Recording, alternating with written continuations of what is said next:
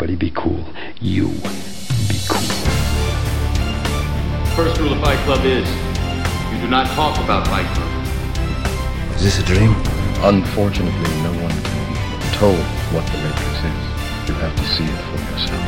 I thought not. If it were, they'd be wrong. Come with me if you want to live. Welcome to the BBFC podcast. I'm Catherine, and in the last episode of the podcast, we were speaking to film examiner Caitlin about how we classify discrimination at the lower categories of U, PG and 12A. In this episode, we'll pick up with Caitlin again to discuss classifying discrimination at the 15 and the 18 level. So if we see sort of quite a significant jump between what's acceptable at the PG level moving up to 12, what's it like when we then go up again to 15? I can imagine we're getting quite a bit stronger by that point. Yeah, of course. We assume that by the age of 15, viewers are able to cope with much more complicated presentations of discrimination. The guidelines at 15 for discrimination state that the work as a whole must not endorse discriminatory language or behaviour, although there may be racist, homophobic or other discriminatory themes or language. So at this level, those themes can be quite thoroughly explored. There may be portrayals of, for example, racially motivated violence or quite strong verbal terms could be used in a way that you wouldn't have seen at the lower categories. At 15, you might see that there generally would still be quite a moral outcome to the work, but in a much more subtle way than we've seen at PG and 12. For example, there's an interesting film from 2001 called The Believer, actually an early Ryan Gosling starring role, where he plays a white supremacist who's also been raised Jewish. So it's really a character study of his inner conflict as he tries to reconcile these two sides of his character. And the first half of the film does feature him making articulate, eloquent speeches containing extremely strong anti-Semitic views, going to meetings with like-minded people, encouraging people to commit acts of violence and planning his own acts of violence to go along with these views. That's something I don't think we would have the main character, the person that younger people are perhaps encouraged to identify with in the film. I don't think we would have that kind of view espoused lower down the categories. The 15 category is able to contain these more complex portrayals. Over the course of the film, there is more of a moral outcome, and it does become more about his character rather than the issue of discrimination as a whole. But it's an interesting one for looking at that jump between what's acceptable under the guidelines at 12 and what is better placed at the 15 category. So all the works we've talked about so far have been quite serious works. What happens when comedy comes into the mix? Is that kind of aggravating in terms of discrimination, or does it sort of mitigate its force sometimes?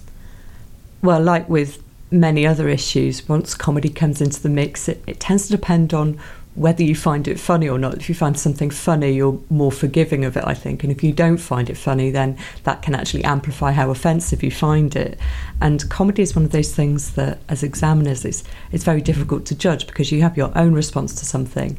You're also thinking about how the general audience for the work might respond to it. And that's impossible to gauge because everybody's sense of humour is different. But I suppose comedy doesn't always mitigate all kinds of discrimination.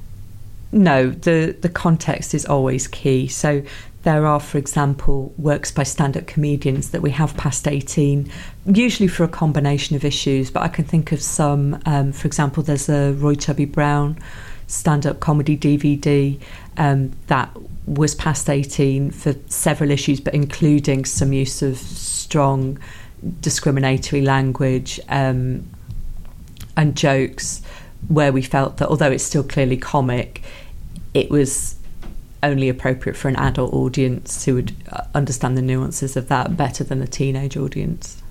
Outside of comedy, there are, of course, dramas that have been placed at 18 due to the presentation of discrimination. In 2007, we had This Is England, Shane Meadows' film about a young boy growing up, falling in with a gang of older skinheads and witnessing and being part of some racist behaviour and witnessing some some strong violence and very strong racist language. These factors combined to place that film at 18. There's an interesting case study actually on the BBFC website about that film if people want more detail, because there were quite a few issues combining which resulted in the 18 classification.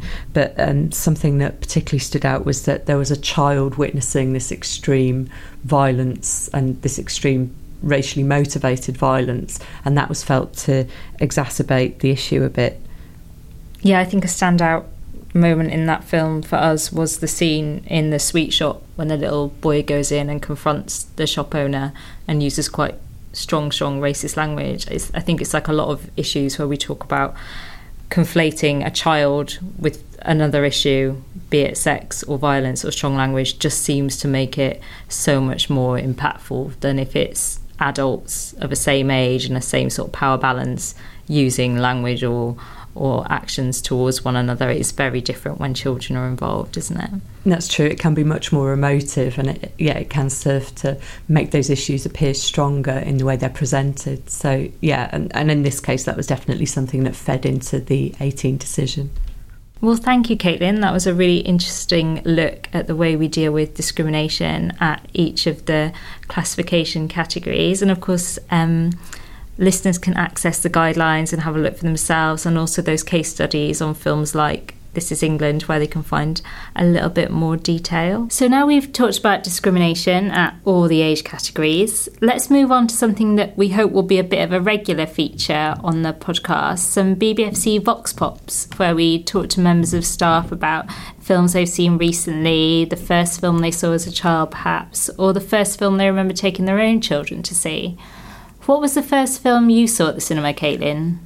That was E.T. when I was aged 4, which seems so little. And my mum tells me that I was really quite distressed. I don't want to spoil E.T. for any listeners who have yet to see it, but there is a moment where things look very bleak, and 4-year-old me was quite unhappy, but everything's all right in the end. What was the first film you examined in your role as an examiner at BBFC? It was the Roland Emmerich film The Day After Tomorrow, which has the, I think, quite brilliant, what we used to call consumer advice, contains extended scenes of peril, which is a phrase we would not use anymore because we felt that the word peril was starting to sound a bit quaint, but extended scenes of peril sounds very exciting, and I was very excited to be classifying my first feature film. Well, thank you, Caitlin. And remember, if you missed the first episode on classifying discrimination, you can find it on the website.